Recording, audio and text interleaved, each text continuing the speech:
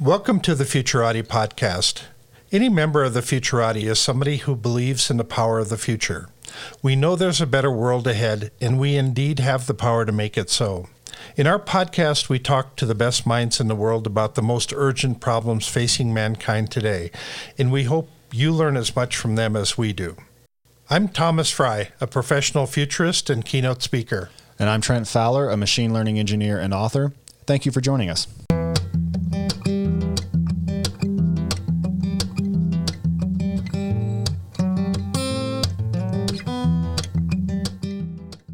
Robin, thanks for coming on the show here. Happy to see you again. Yeah, you've touched on in the stuff you read about. You talk about lots of different topics. And I do. One of them I find real interesting is this topic of becoming an expert. And how does somebody become an expert, and what qualifies them as an expert? Well, there are competing concepts, and that's the key thing. That is, fundamentally, the concept might, from the customer's point of view, a concept might be the person who knows more about a subject. So if we said, before you try to build a shed or, fix your car or something, consult an expert on the subject, that concept is about, well, making sure you talk to somebody who knows about whatever you're doing, as opposed to someone who doesn't know. And so that concept of expert, people could be expert on a particular topic at a particular time. It would be a fine-grained thing that you would be experts on different things at different moments relative to different tasks and different audiences. That's one concept of expert from the point of view of someone who wants to do something and likes advice. But a different related concept of expert is the way we credential people as officially knowledgeable about something. Okay. And when we do that, we are much more coarse-grained about it. We pick large categories of topics, and then we take some people and we declare them sort of experts on those whole categories across a wide range of contexts and across many years. And we have a system for officially declaring who is an expert on such things. Okay, I'm glad you brought that topic up, because I've been speculating on this idea that I think that sometime in the near future somebody's going to create an equivalency scale that's outside of academia. That's at what point do you reach the equivalent of a bachelor's degree or master's or PhD? And we were talking through this in different ways and trying to understand exactly what constitutes a learning unit and how the system works right now, which seems to be rather opaque for somebody looking at it from the outside. Is there a way of enlightening us on that? Well, first, you should just realize how remarkable are the achievement we've had so far and how difficult is the problem. So if you just think about like people doing various jobs, people can be good at their job, but their job can be pretty context dependent. So right. You could be good at an oil platform in Louisiana. That doesn't mean you're good at an oil platform in the North Sea or in Indonesia if they're made in different ways. Right. So the world of people doing particular jobs can be very specialized. And so, you would need a very fine-grained taxonomy to describe who was good at what. And then that could vary, right? Somebody who was good at the oil rig 3 years ago might not be good today if the rig has changed. Right. And so you have to realize, like, firms have to go to a lot of work to decide who's good at any one job, and it's not trivial at all. And then they do only a crude job of it. They have to decide who to have do a job, and they're not entirely sure the person they have doing the job is in fact the best person for that job. And they're relying on the people around them to tell them who they think is better at the job, but they have all sorts of personal stakes involved. So we struggle even in that sort of a world to figure out who to put in charge of which jobs. And then when we try to make decisions, ask who to listen to there. And so that's, the state of the art in terms of ordinary jobs. And then we have this whole separate system where we call somebody a historian or an economist or a physicist. And it's not based on sort of the people around them doing a job telling us who they think is good at something. It's based on this whole separate system of people, going to school and taking classes and getting graded and, submitting things to journals, et cetera. And so that whole separate system seems in many ways to be designed in order to produce a shared evaluation that is less context dependent. That is, if somebody says you're a historian, then that works not just in this particular dig or in this particular archive. It's a thing that we declare about you in this wider context because you took certain set of tests maybe or assignments that lots of other people take pretty much the same test or assignment, and we can then compare you to them. We've got these official people we've designated as the ones to decide who should be allowed to call a historian. And you can see it's just a whole separate system. And it has the virtue of being more comparable. So there's this whole issue of school. Why do we have so many people going to school? Because they don't actually seem to learn that much at school. But employers, when they're trying to decide who is a good employee, it's hard to go with just the people around someone on the job saying they thought they were good at the job if that job is sort of far from the job they're looking at. So whereas with students who have gone to a certain school, like all the people who went to the University of Cincinnati who got a degree in history, right? They're comparable in some sense.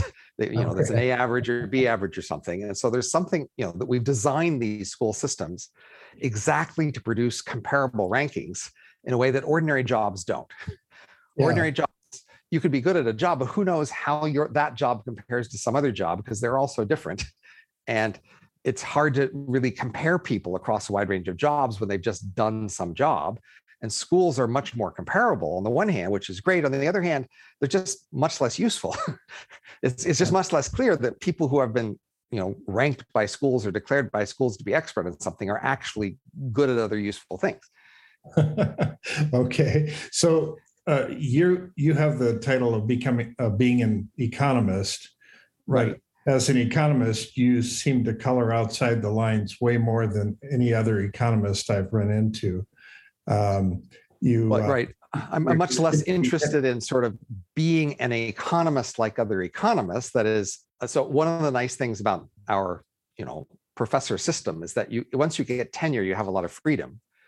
And most professors don't use that freedom as much as they could, but I'm using that freedom more to the max, which just means I can study whatever I want, however I want.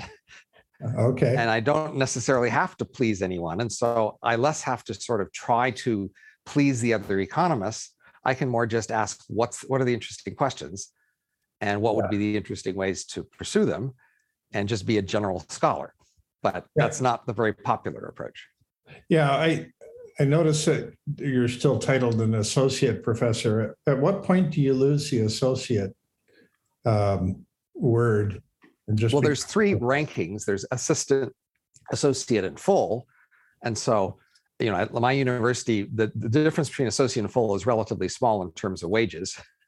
And you get more of committee assignments and things like that. So it's less clear it's actually a good thing to get, but it'd be some sort of a okay. Yeah, prestige association. Yeah, I was just I've seen so many people I consider professors with the title associate. So I was trying to understand that better. So associate does indicate typically that they're tenured. So assistant would mean they're sort of initial, but whether they've gotten tenure, will get tenure is still up for grabs. And associate would be the point when they get tenure. So that would be sort of the main distinction. Again, once you get tenure, then you've got this job for life and you've got a lot of discretion, freedom of how to do it. Whereas assistant, you're sort of on a limited time probation before people decide whether to give you tenure. So what's your assessment of the state of academia today? There's lots of critics. There's students are having second thoughts. There's all the criticism of student loans. And you're kind of caught in the middle of all this. Looking from the inside out, how do you assess the situation today? So again, academia is designed to be the system whose main product is these shared evaluations of people as being good at certain sorts of standardized things. Yeah. And that system is pretty stable. Okay. That is, it's been in a similar form for a really long time. And it doesn't really need to adapt to the world because it's not actually trying to be that useful in any concrete way. It's mainly trying to credential these people as impressive people in certain standard ways. So academia is going to stay around for a long time in something close to its existing form. So I mean, there are many great criticisms to make of academia, but they're criticisms that applied also a long time ago and will continue to apply to a long time in the future. Okay. So, which are basically of the form like academia isn't really trying to be useful. It's, it likes to claim credit for innovation and, advancing insights and progress, et cetera, but it's not really doing that. It's mainly credentialing people as being impressive, and it does a good job of that. And there's enough customers for that it will continue to have them. So the fraction of people, say, who go to college has been rising, and the sort of competitiveness of trying to get into colleges has been rising, and the amount of money colleges are able to charge people for going there has been rising. So many people have been saying something like academia is like about to die, or it's about to be overtaken or outcompeted by new tech rivals or something, but I don't see that, unfortunately. Okay. It would be exciting if it were, but it seems like it's pretty stable and going to continue on for a pretty long time in the way it is, which isn't necessarily a good thing. It's a pretty large waste of resources, in a sense, to have all these people doing all this stuff that isn't really directed at much useful. But so I've been speculating. Freedom to pursue some interesting things. Yeah, I've been speculating a lot on kind of an AI-driven system that is able to assess through a pair of smart glasses, is able to assess the salient pieces of wisdom that's entering your mind, and being able to somehow categorize that and turn that into a quantifiable amount of information that's coming in. I mean, the average person is consuming information over 12 hours every day. So, and not all of it is useful, naturally, but some of it is. And so if there's a way of quantifying it in some measurable way, is that a way to directly compete with formal academia? Well, here's what I think might have a better shot at competing. Imagine like some big firms like Google or Microsoft or places like that. If they offered people who are about to go into college the option to sort of work for them instead for 4 years. Okay. And then they gave them a set of jobs that they worked harder to be standardized across these different companies. So they worked out a classification system of the different kind of tasks they could be doing and the different kinds of levels of assignment for those tasks or something. And then that could be more like a substitute for college. So again, the key thing that education does compared to jobs is make comparable standardized evaluations where people from a wide range of context, if they've taken like an English class or something and read certain books and written certain essays, then their grades can be more comparable. And that's why people are interested in hiring people who have those rankings, because they can be compared. And so the problem with, if you just go work at Google without this, is that you can say you work for Google, but nobody really knows what that means in terms of what tasks did you do and how well were you compared to other people who are working there, et cetera, or how well you were compared to people working at Microsoft, say. And so if they could organize to sort of create more standardized, comparable job slots and comparable evaluations of people in those slots, then it could more potentially substitute for school, because it would be producing these standardized, comparable ratings of people. So this doesn't need AI, but it does need an attention to the to the jobs where you sacrifice productivity to some degree to standardize the jobs. Yeah. And you also sacrifice privacy of the firm to some degree to sort of be able to post the evaluations. Yeah. So, a thing that you also don't get out of private firms is they don't want to tell you how their employee did. Right. Okay. Because that might reveal secrets about how they do things, right? And so schools give you this public grade that you can take elsewhere and brag about, and it's comparable across people. So I like that. I like to ask the question: if somebody reads 1,000 books, is that equivalent to a bachelor's degree? Or if somebody watches 1,000 movies, is that equivalent to a bachelor's degree? And the answer is it depends on the movies or the books. Well, it would also depend more on what you did after you read them.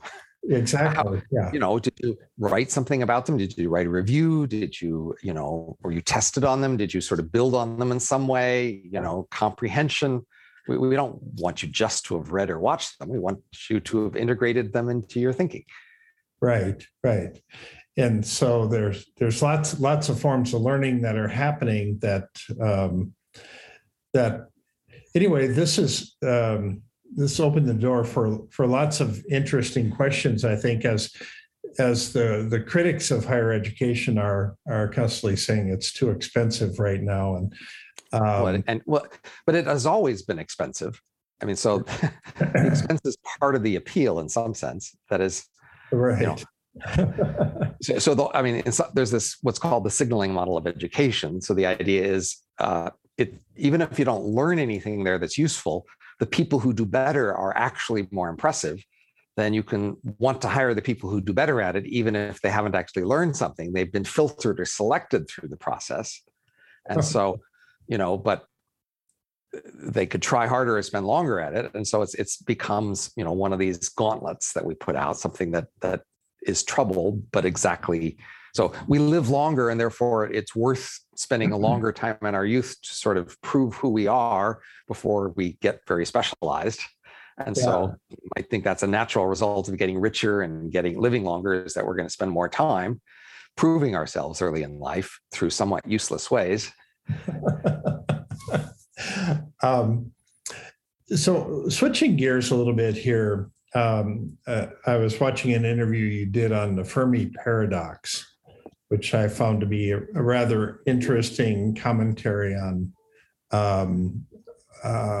who we are and how we've ended up here in this remote area of the universe, and some of your thinking behind that. Can you explain a little bit about your theories on the Fermi paradox?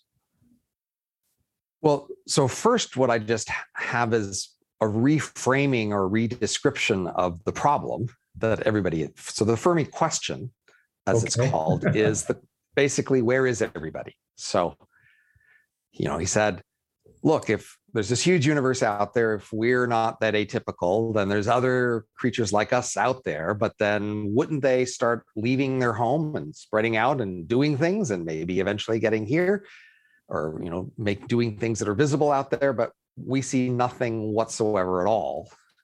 Yeah. Of anything other than just pure dead matter in the universe. So his question was, where is everybody? So my first contribution was to sort of reframe that question in terms of what I called the great filter.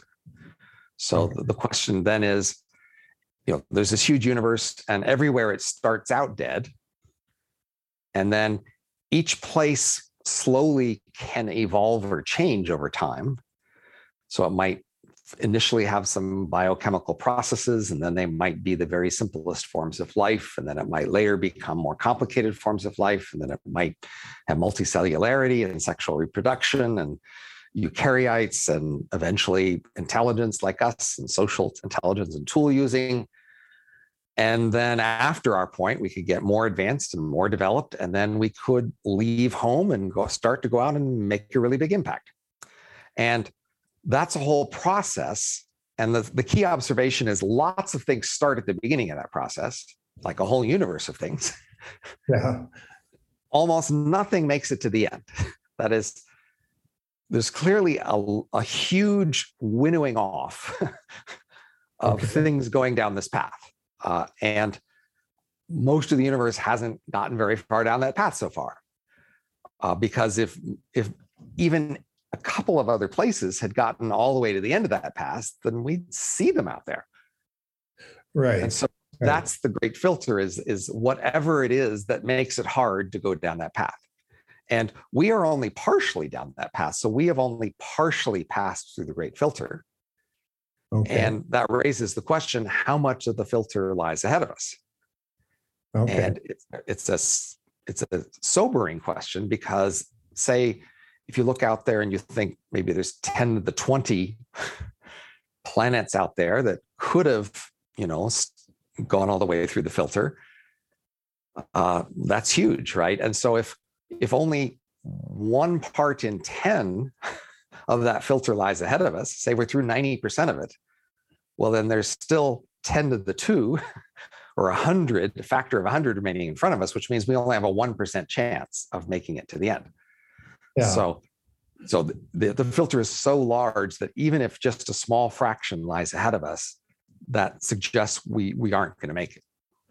So I came at this from a little bit different perspective, thinking about if an organism was raised on another planet, they would be raised with different gravity. They would have a different atmosphere. They would have different food sources. They would have different threats. And you start going down this. And if you go back to the Drake equation, Dr. Frank Drake in 1961 came up with the Drake equation, guessing that there was so many planets throughout the universe. And the reality is that he never, part of the Drake equation was never the magnetosphere. The magnetosphere is the kind of the magnetic fields around the Earth that hold the atmosphere in. And so there's been very little kind of thought, I guess, going into that area. So the reality is, in my mind, is if we find some living organism, there's aliens on other planets, they aren't going to look like us. They will have totally different motivations, different goals, different attributes than anything that we think is human. I mean, Hollywood likes to portray aliens as you just put a few crazy features on a person's face and you're an alien. I don't think anything would be recognizable once we find an actual alien. Is that a reasonable assessment, or am I way off base? So our understanding of biology and of society, I'm an economist, so economists specialize in understanding societies. Like with many sorts of systems, we understand both convergence and divergence of different kinds of features. Okay. So, for example, think of cars. You can make a huge variety of cars. They can be made in an enormous number of colors and textures on the side and even somewhat different shapes. But if they are to function as cars, then that will cause a convergence in cars to be somewhat similar with respect to the key things that they need to do to be a car. And if there's some sort of competitive industry producing cars, facing costs and facing a similar set of customers, then the shared costs they face and the shared customers they face can also produce a convergence of the car designs they offer, so that cars are recognizably similar to each other in certain ways, even if they can be very different in other ways.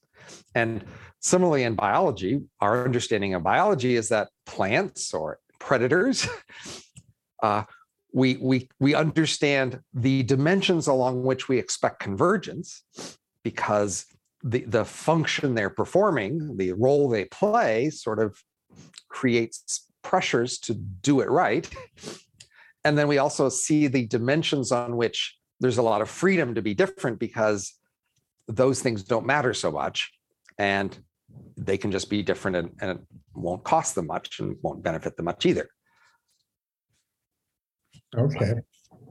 So this is part of the challenge of understanding all the systems we think about, is to see both convergence and divergence and to understand those things. So once we understand systems well enough, then we can predict which things will be similar as well as which things won't. And that's what it means in part to understand these systems. And I think a more fundamental point to realize is that, we are humans who have culture that allows us to evolve and vary using culture. Our ancestors as animals mainly evolved and varied using genes. But relatively soon, our descendants will just be a third sort of thing, which is just basically purely artificial creatures. That is, our descendants, they will design themselves, they will make themselves in factories, they will make them out of whatever material they think is most appropriate.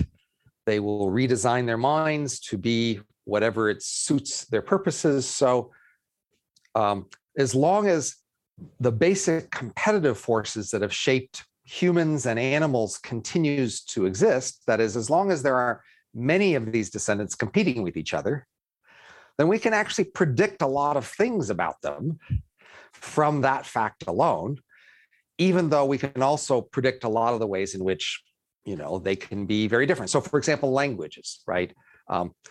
Languages can vary in an enormous number of ways, right? There can be a lot. One language can say snow and the other could say Urgelberg, and right? You could clearly have a lot of different sounds that correspond to any one concept. So that's the way in which language can just vary. But languages also converge in terms of a limited range of kinds of semantic structures, a limited range of the ways concepts can be combined. And then because language is describing the actual world around us, then languages will converge because they will converge in each having tokens to describe the things that languages need to describe. So in the last 30 years, we started the internet, and we've all kind of become part of this new digital communication system. And so can you describe how humans have changed or evolved since the beginning of the internet? And then taking that forward, how would that play out moving forward from here? Well, I think I want to step back farther. I would say there have been basically a limited number of major eras in history so far. Okay. And that we are in one of those eras, and that another change may be coming soon. So the first era in history was the dead era, before life of any sort, lasting for billions of years. Okay. And then we have the era where there's life. And then at some point we start to have animals with brains. And then we have a slow evolution of animals as the brains get more complicated and more elaborate. And during that era, the change is driven primarily by genes. That is, genes code say how the brain should be designed. And when you want a better brain, you have to have different genes to design a different brain.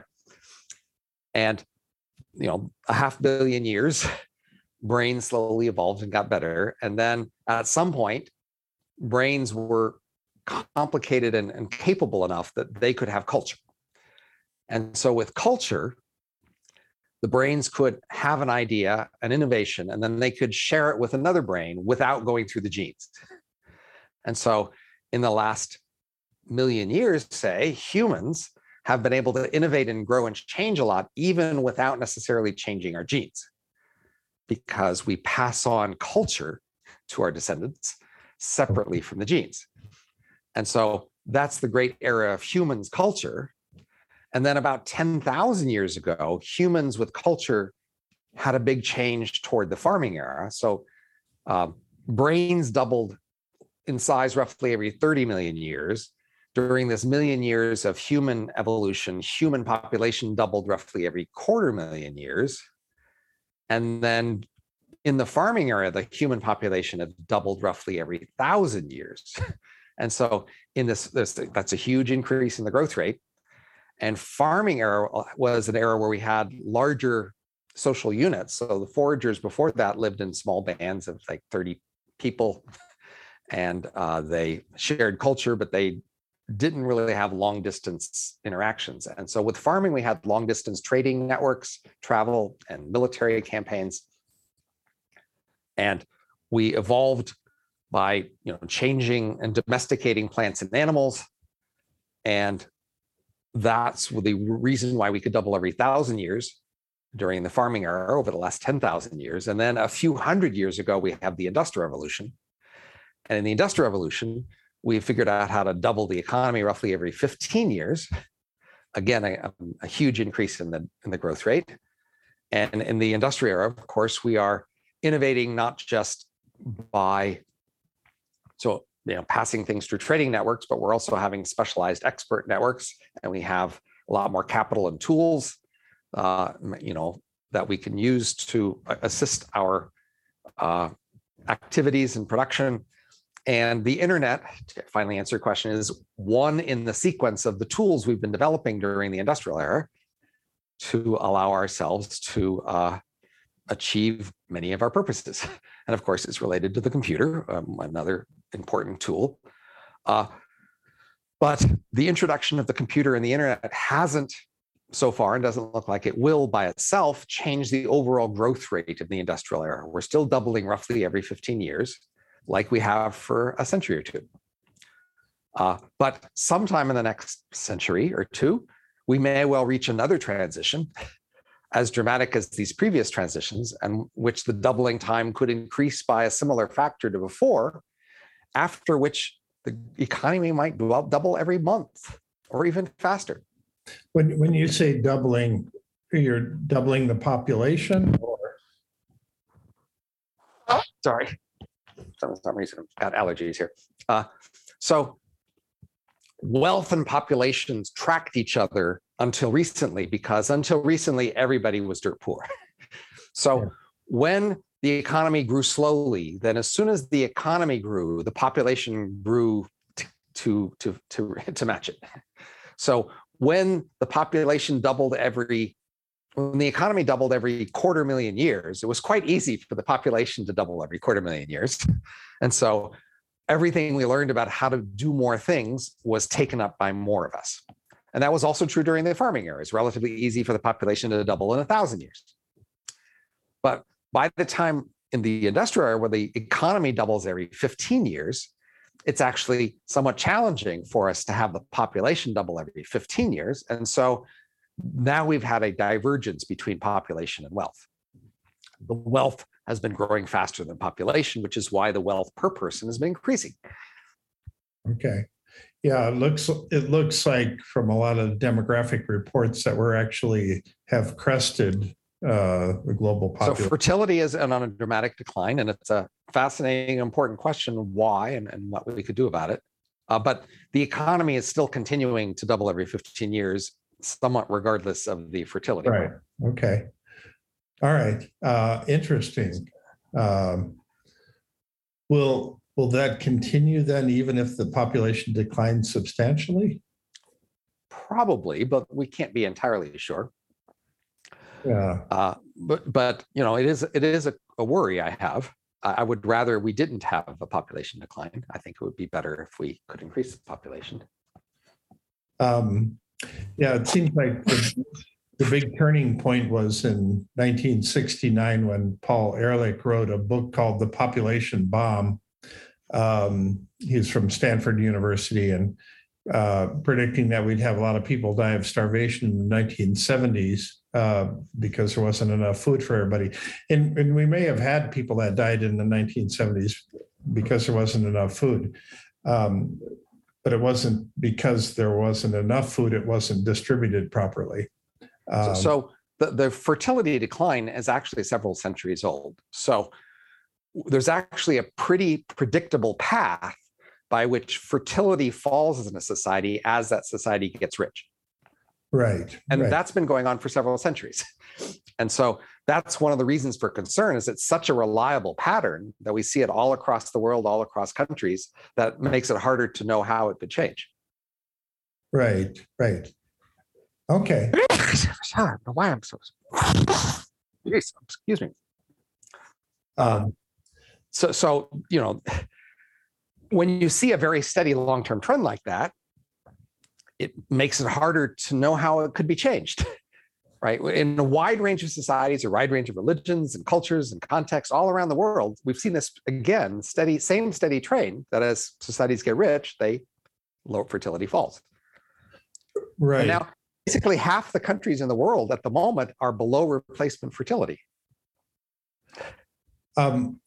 So we've just gone through a period of a global pandemic, and this is the first pandemic where the whole world was aware of what was going on, and it is a period of 3 years, and essentially this was the most expensive crisis in human history. Because when you add up all the money that was dumped into solving this problem, it adds up to more money than was spent in World War II. How has society changed, in your opinion, as a result of that? What you might have hoped is that we would learn a lesson from it and be ready for bigger problems in the future. So there are many kinds of problems that are distributed according to a power law, where it has what's called a thick tail. Most of the weight is in a rare big problems. And pandemics are like that. Wars are like that too. And so if you want to prepare for wars or pandemics, you mainly want to prepare for the biggest, worst ones, because that's where most of the harm is. They don't happen very often, but when they do, they're terrible. Yeah. So that's a problem, because they don't happen very often. We get lazy and we get blasé and we don't prepare for them. So right. You might think that having a moderately big one would be kind of good, because that would remind you that there's even bigger ones that might happen, and that would make you get ready for them, make you take them seriously and prepare, because they're a big deal. I fear we haven't really used that. Use the current pandemic for that purpose very well. So think about, compared to World War II. So at the beginning of World War II, the United States hadn't been in a war for a couple decades.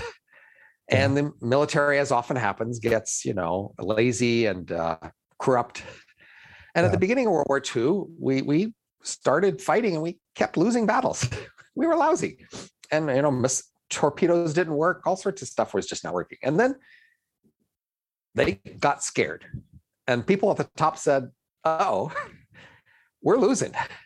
And they made some big dramatic changes. And they fired people and fired contractors and kept changing things until they stopped losing, because they were scared. Okay. Now, similarly, you might hope in a pandemic, if we start to deal with the pandemic and it doesn't go well, if we were scared, we'd okay, let's change what we're doing. Let's try something different. Let's fire people. Let's hire a new contractor. Let's work on this so we can make sure we do better and that we're set up for the next time. But I don't think we did that. Nobody got fired for doing badly. We just did badly. And in fact, I'd say, there's two harms from something like a pandemic. One is the harm from the disease itself, right? It makes people sick. They can't work. It makes them die. That's bad. Then the other harm is all the effort you put in to prevent the first kind of harm, right? You make people distance. You have the vaccines. You isolate. You tell them they have to space it, et cetera. You do all sorts of things to prevent, right? And so for a wide range of things in the world, the two harms that, like crime, for example, one harm of crime is people go out and commit crimes. The other harm of crime is people have to try to prevent crimes, right? You have to put locks on your doors and you have to have police patrol, and then you can't trust each other as much, right? So, in general, when you have bad things, there's the trade-off of the two sides. Similarly in war, right? War is bad, but then in order to prevent war, you have these standing armies all the time, and you have to spend a lot of money on those. And so for a wide range of things, the key trade-off is to have the right balance between things going wrong and the effort you put in to prevent things going wrong. And there's a simple relationship here between these two things, which is in terms of how much does $1 of prevention, how many dollars of harm does that prevent? That's sort of a potency of prevention. So, for example, locks on your doors, right? Yeah. If locks are very potent, then you might spend a lot more on locks on doors than we ever suffer from burglary. And that could make sense if each lock is very potent at preventing burglaries. So roughly the way it goes is if $1 of harm or prevention would prevent $10 of harm, then the right thing to do is actually spend 10 times as much on prevention as you suffer from harm, because the prevention is so potent that the harm goes way down. But if $1 of prevention only stops 10 cents of harm, well, then you only want to spend $1 of prevention for every $10 of harm, because your prevention just is not very effective. So part of the criticisms that have been levied against the overall effort to prevent the pandemic has been with the unintended consequences. All the supply chain disruptions. Right. Well, but those are costs of the prevention, right? They are consequences of the prevention, and so they count as costs of the prevention. Okay. Right. So that is, at one extreme, you could have just let the disease fly through and just ignore it and just gone about and lived your lives, right? Right. That would have had a lot more people get sick and die, but then you wouldn't have been disrupting the supply chains, et cetera, so much, right? On the other extreme, you could completely prevent it, like perhaps they did in China, by just going really overboard on prevention. Hello, this is Trent Fowler, co-host of the Futurati podcast. One of the most common pieces of marketing advice I've come across is to know your audience and give them what they want. One difficulty in podcasting is that it's actually pretty hard to do this. None of the major platforms give us any way to reach out to you, our listeners, to find out what you enjoy about the Futurati podcast and what you'd like to see done differently. So we've decided to record this commercial and ask you directly to reach out to us. Head over to futuratipodcast.com, go to the contact page, and drop us a line. Tell us about your favorite and least favorite episodes, what you'd like to see us cover in the future, and anything else you want us to know. We produce this show for you, and we want your advice so we can make it even better. Thank you. Right. And, just shutting everything down and locking people in the rooms. And, if you go far enough, you can knock it down. Right. And so, again, for a wide range of problems we have, the key thing to think about is the ratio between the harms that you might suffer and the prevention effort you put in to prevent it. And you want to keep those two in the right balance. And the relative balance is depending on the effectiveness of prevention. So when you have something you can do that's very effective, like say vaccines, right, for polio or something, right, or some other rubella, right? Clearly, at the moment, far more harm is happening because of the vaccines than because of the actual rubella. Hardly anybody gets rubella, right? And so, we might be spending 10 or 100 times as much on the prevention of rubella as on rubella, but because that makes sense. If the vaccine is really effective at preventing rubella, you want to spend enough on it and really squash it, right? But if you do prevention and it just doesn't do very much, well, that's not very useful, right? You might as well mainly suffer the problem. So if you have a problem, say you have a problem you really can't do anything about, right? Yeah. But maybe there's some symbolic thing you can do that just makes people feel like you've done something, right? Okay, you shouldn't do very much of that. Right. Do a small amount of the symbolic prevention that doesn't really do anything, because it's not really going to reduce the amount of the problem, and you're just adding this extra cost. Yeah.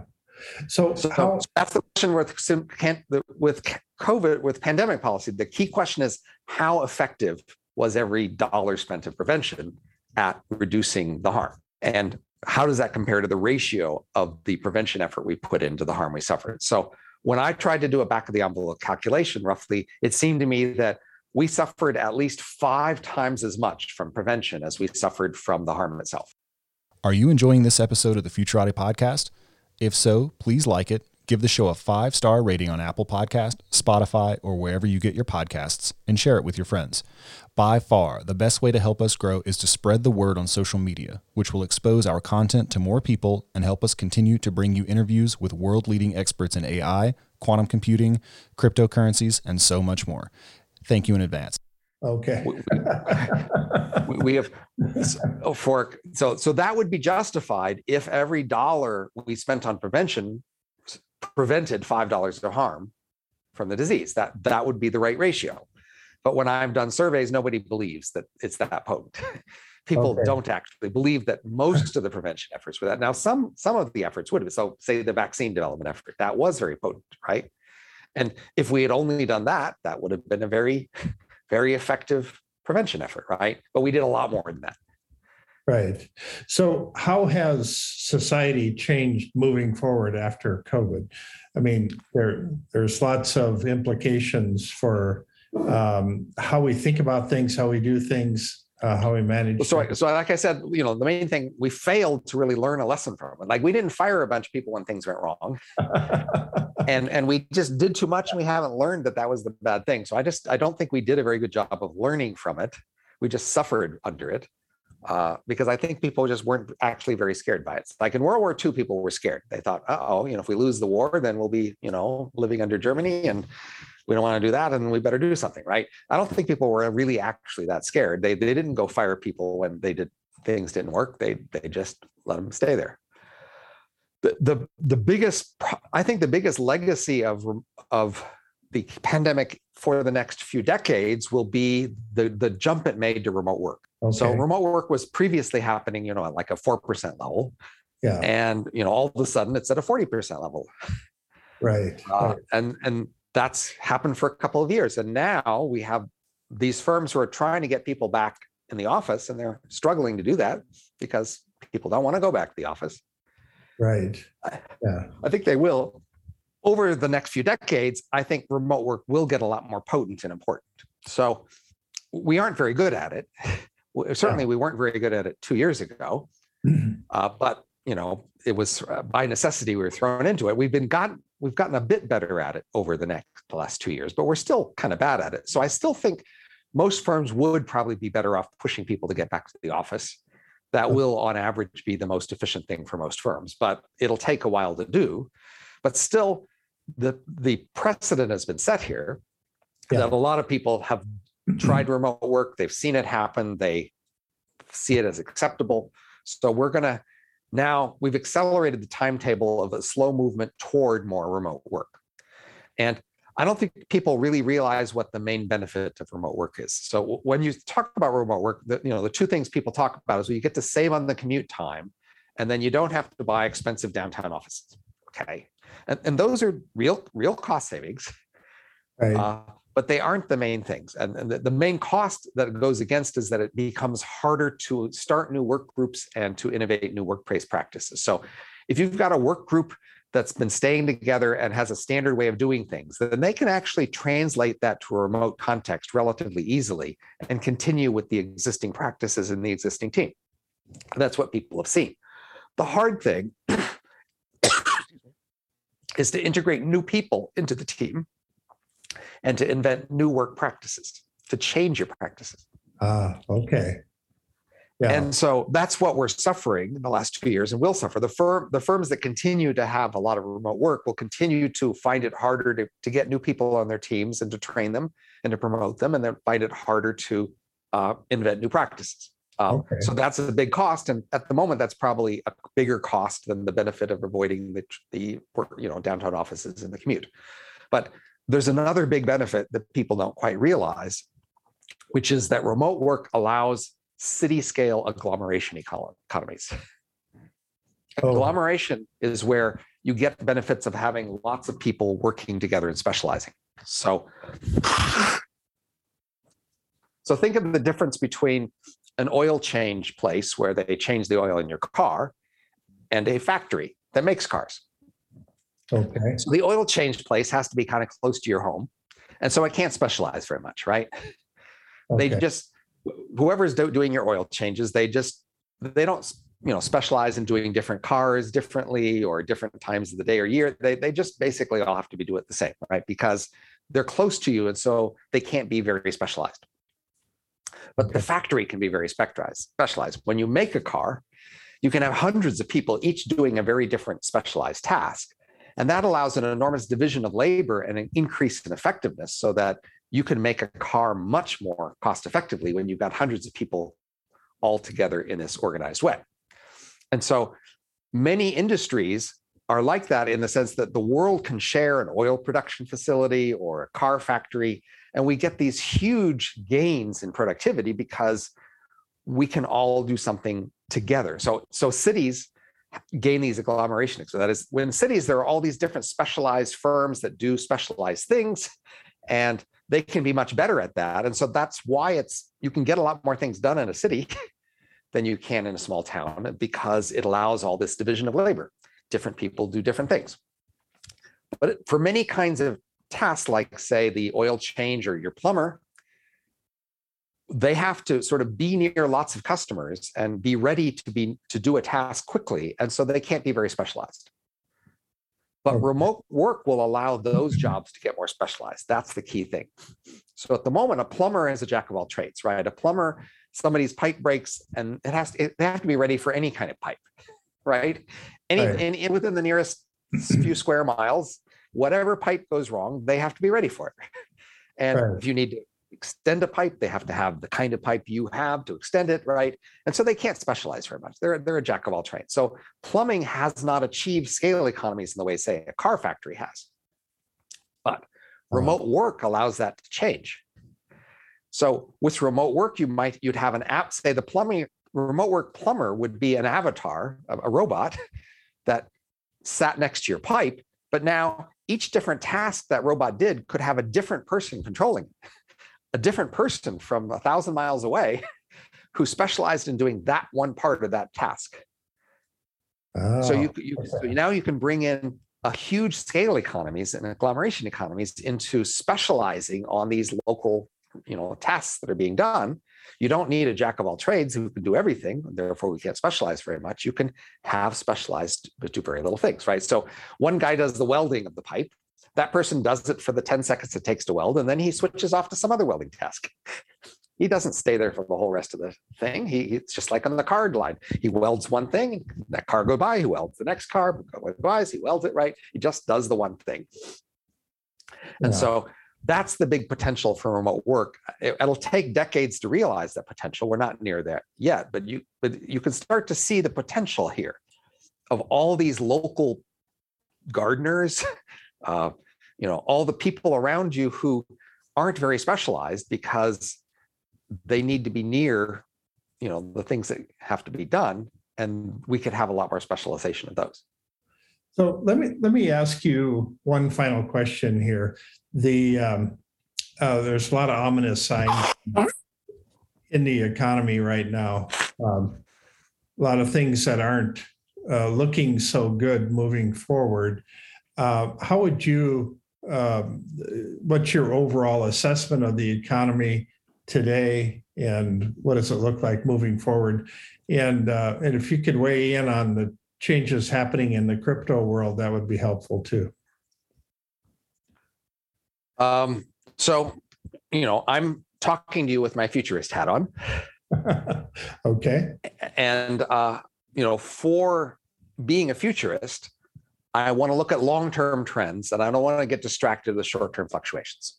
Okay. So every day you open the newspaper, there's lots of articles about what happened last night. Right. But that's not the sort of thing a futurist should be looking at. A futurist should be looking at trends in these things, overall statistics, patterns in what happens over long periods, not short-term fluctuations. So our economy, for the last few centuries, has been in this mode where it doubles every 15 years. And then it has a cycle of about 6 years where there's what's called the business cycle, where booms and busts. And that's been true for a long time. And, we're part of the boom and bust cycle right now too. But that's been a consistent boom and bust cycle again for the last few centuries. So I expect it to continue, and I don't get particularly concerned about whether we're in a boom or a bust at the moment. I'm interested in the long-term trends. in the previous farming era, they had a rise and fall of empires that would have, they on a roughly a 300-year time scale. It doubled every 1,000 years, and roughly every 300 years, empires would rise and fall. And people, I'm sure at the time, were very concerned about whether their empire was rising or falling. But in the long run, you can just say, well, yeah, empires will rise or fall. Yours might rise or fall, but in the long run, it doesn't that much matter which empires rise or fall. We have this long-term trend. So that's the way I would think about the economy. I'd more ask, what are the long-term trends that go beyond the rise and fall of any particular business cycle? But to answer your question, the pandemic produced this disturbance to the economy, a disturbance to supply chains, but it also produced this, in some sense, larger disturbance where people had an excuse to hand out a lot of money, and they did.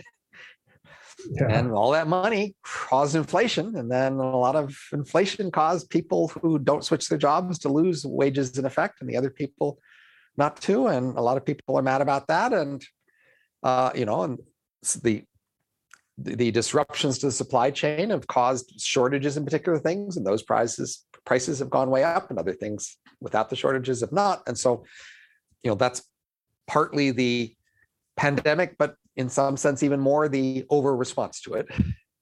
Okay. That's caused the problems. But again, that will fade with time. The business cycle has been a consistent thing for a while, and it goes up and goes down. All right. Now, if you ask about crypto, that's the sort of thing that could be a bigger long-term trend, right? It's not just a rise and fall of something. It's a purported new thing that's rising. And the question is, will it grow to become a bigger thing, or will it fall away? So that's a question that's been asked over and over again about many purported new things for the last few centuries, right? So if you go back and read the papers and see the kinds of things they were looking forward to happening, you'll be surprised to see they were looking for a lot of things to happen that never happened. Right. There were a lot of things they thought might happen that didn't. We look back and we see the things that did happen, and we see that they saw it at the very beginning. We might ask, why didn't they take that more seriously? Well, partly because there was 10 other things that they was competing for their attention with, and the other 10 things didn't happen.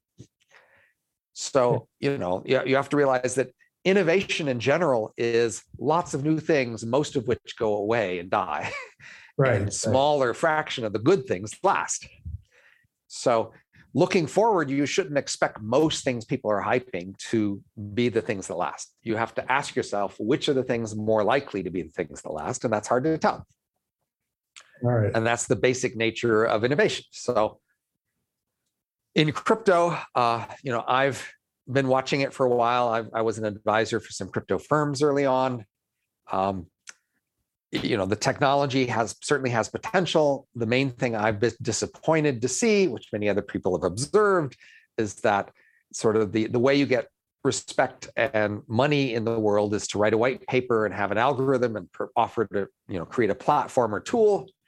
And so everybody wants to make platforms or tools, and they're all writing software to make platforms or tools with their white paper and having coin auctions to get money. And they all think their platforms and tools will be useful because somebody else will actually have the customer-facing applications that, let ordinary people use it for useful stuff. But the somebody else's haven't been showing up. Okay. So, the field as a whole has been neglecting those customer-facing applications where ordinary people get value out of interacting with things. Everybody wants to make tools and platforms. Okay. So unfortunately, if that continues for too long, then they will run out of the money they got in their coin auctions and no longer be able to afford to write software, and the whole thing will crash and die, even though some parts will last. I mean, I'm pretty sure that Bitcoin blockchain will last for the next few centuries, but how useful it will be, or how large of an economy of other things built on top of it there will be, that's the big question. So the fundamental application of just having a digital money, Bitcoin has produced that, and that will continue. Okay. And so, but that's a limited application, and the main application there is really for people who want to hide their money from governments. Okay. Right. Yeah. So if you're a rich person and you're worried about getting taxed, then you buy some, Bitcoin and you hide it somewhere, and now maybe you can feel like the government can't take that away. Yeah. But most ordinary people don't have that kind of a need for money. Yeah. So it's less clear what most people are going to do with it. And again, a lot of people told a lot of stories about all the things you could build on top of it, but so far, not a lot. And that's the big question. Okay. There's still time. They still might pull a Hail Mary and save it, but time is running out. Do you need a dynamic and knowledgeable speaker for an event? Thomas Fry and me, Trent Fowler, are both seasoned keynote speakers, able to converse on a wide array of topics to audiences of all sizes and skill levels. Go to the contact page at futuraudiopodcast.com to book Thomas or myself today, and let us apply our years of experience in public speaking to make your event a smashing success. Well, listen, I really appreciate you taking the time and energy to talk to me tonight. And this is tremendous insight into kind of the world around us. And Dr. Robert Hansen, I thank you very much for being on our show tonight. Okay, take care. Very much. All right. Bye. Thank you now.